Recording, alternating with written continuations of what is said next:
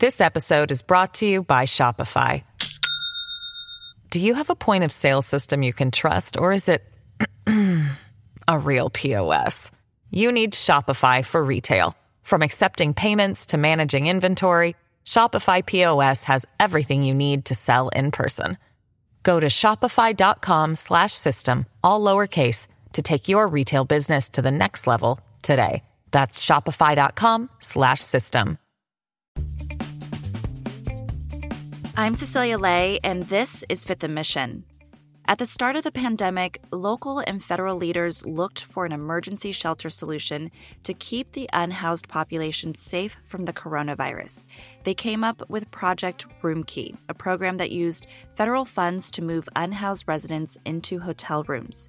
More than 42,000 people across the state benefited from the program, and in San Francisco, nearly 4,000 people have been sheltered across 25 hotels since last spring.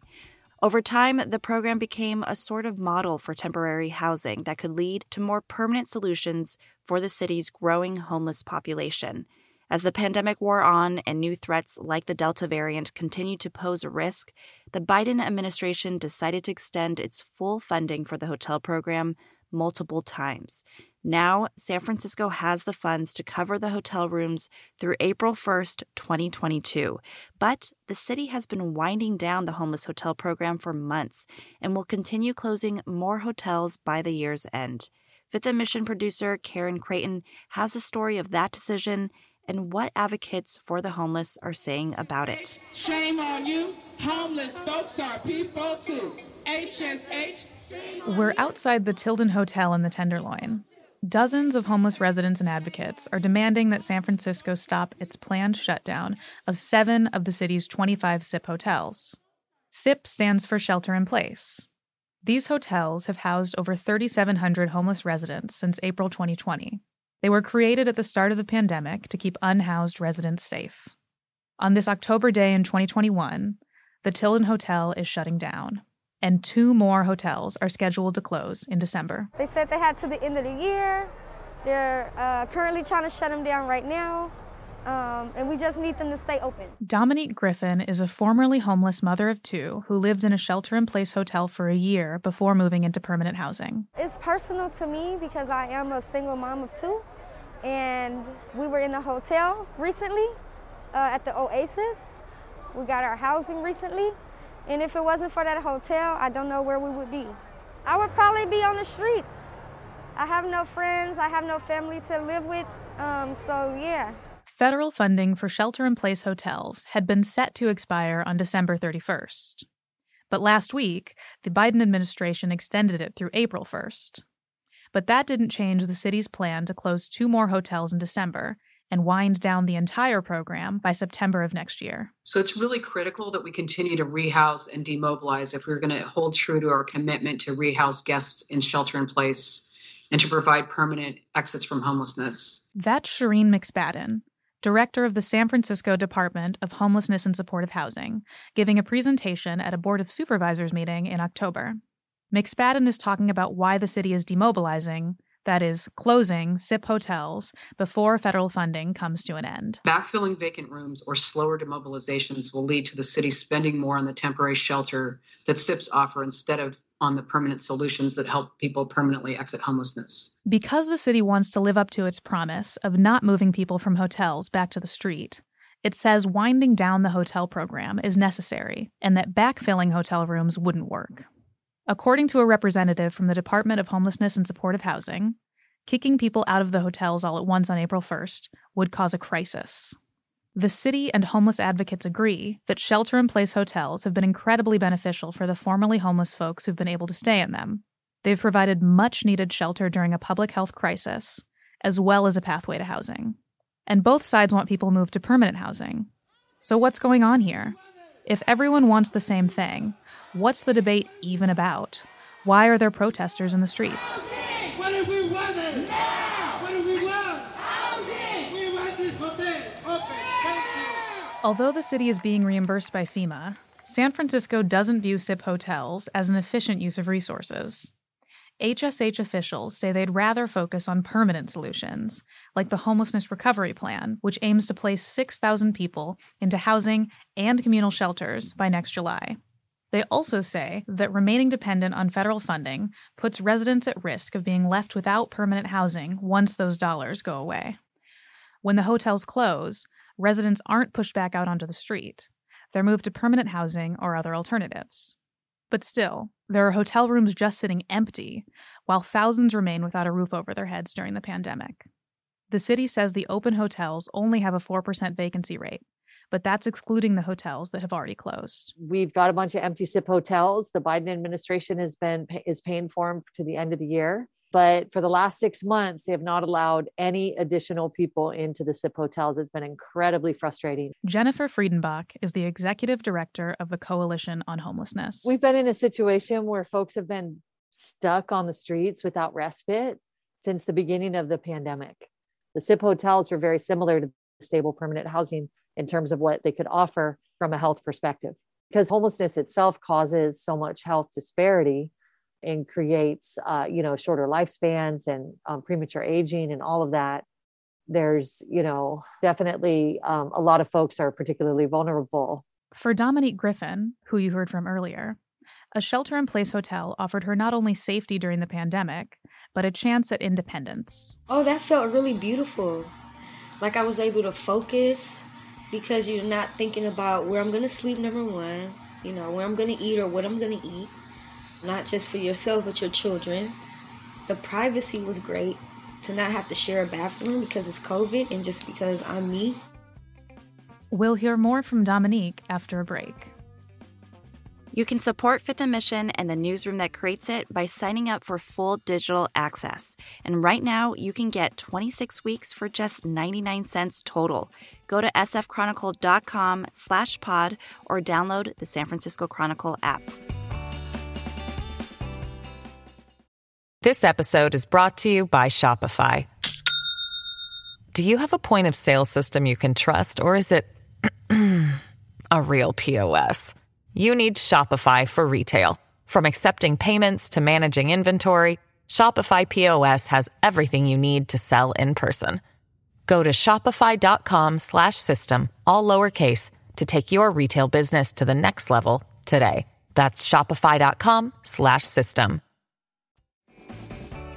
After shifting between different living arrangements with her 2 kids, one of whom is autistic, Dominique Griffin was able to find a bit of stability spending a year at the Oasis Inn in the Fillmore. She eventually got connected to an internship with the Coalition on Homelessness and started her own business. Griffin now lives in subsidized housing. I feel even better and empowered, more so now than I did at the shelter. The shelter was definitely like a stepping stone. In 2019, there were over 8,000 homeless people in San Francisco. The number is likely higher now, but the survey hasn't been conducted since the start of the pandemic. More than 3,700 people stayed in SIP hotels, according to the San Francisco Department of Homelessness and Supportive Housing. As of October, 729 of them had been moved into permanent supportive housing. For advocates, though, temporary housing is still important. Freddie Martin works for Senior and Disability Action. He says this issue goes deeper than just providing safety during a public health crisis. Keeping SIP hotels open and providing unhoused people with a safe place to stay through the pandemic is a racial justice issue. What's considered affordable housing in San Francisco, 40% of the occupants are Black or Brown identified. And it makes sense in the history of just systemic racism overall, but specifically in San Francisco, it would make sense that that's not where the monies are going. There's not a huge investment in housing those people right now or keeping them in the SIP hotels. And again, moving them from place to place, which furthers the distrust and mistrust of the system. The CDC says that Black and Latinx people are more than twice as likely as whites to be hospitalized or die from COVID. The unfortunate connection here is that these same groups are also overrepresented in San Francisco's homeless population. People who identify as Black or African American make up only 6% of San Francisco's population, but 37% of those who are homeless. Hispanic or Latinx people are also overrepresented among the city's unhoused. Friedenbach says the pandemic has only made life on the streets more difficult for San Francisco's homeless residents. Typically, unhoused people, will be on the streets for a bit. They'll wait in line for shelter, get a shelter respite, reach their time limit, back to the streets. And this pandemic has basically wiped out that option for the folks who have not been lucky enough to get a SIP hotel. At the beginning of the pandemic, the city of San Francisco struggled to come up with a plan for how to keep its homeless residents safe. It was criticized for its slow response in getting vulnerable people into hotels ahead of outbreaks in shelters. Today, the city's largest homeless shelter looked very much like an emergency medical ward. And some residents, presumably those not infected, were ferried to hotels the city has secured to isolate vulnerable populations. Hotels became San Francisco's solution to keeping unhoused people safe early on in the pandemic. But the hotels eventually did more than that. Friedenbach says that getting into a shelter-in-place hotel is one of the few pathways to permanent housing for the homeless in San Francisco, though it's not a guarantee. Advocates say the hotels offer unhoused people multiple benefits, not just a roof over their heads. They have something called the pandemic prioritization. You're in a better situation if you're in a SIP hotel, but even within the picking and choosing who gets an offer of housing, the SIP hotels residents have an advantage. The Coalition on Homelessness and other organizations that have combined to form the Shelter-in-Place Hotel Shutdown Coalition are calling on the city to keep hotels open until federal funding runs out. San Francisco Supervisor Matt Haney supports that too. He represents District 6, which includes the Tenderloin. We have thousands of people who are still on our streets. There is still a pandemic. There is still the crisis and the deadliness of being homeless on our streets. That was Haney speaking at a Board of Supervisors meeting in late October, which he called to discuss the benefits the homeless population has seen from shelter-in-place hotels. Why would we not want to bring in another few hundred people, even if it was just for the next few months while we're receiving reimbursements?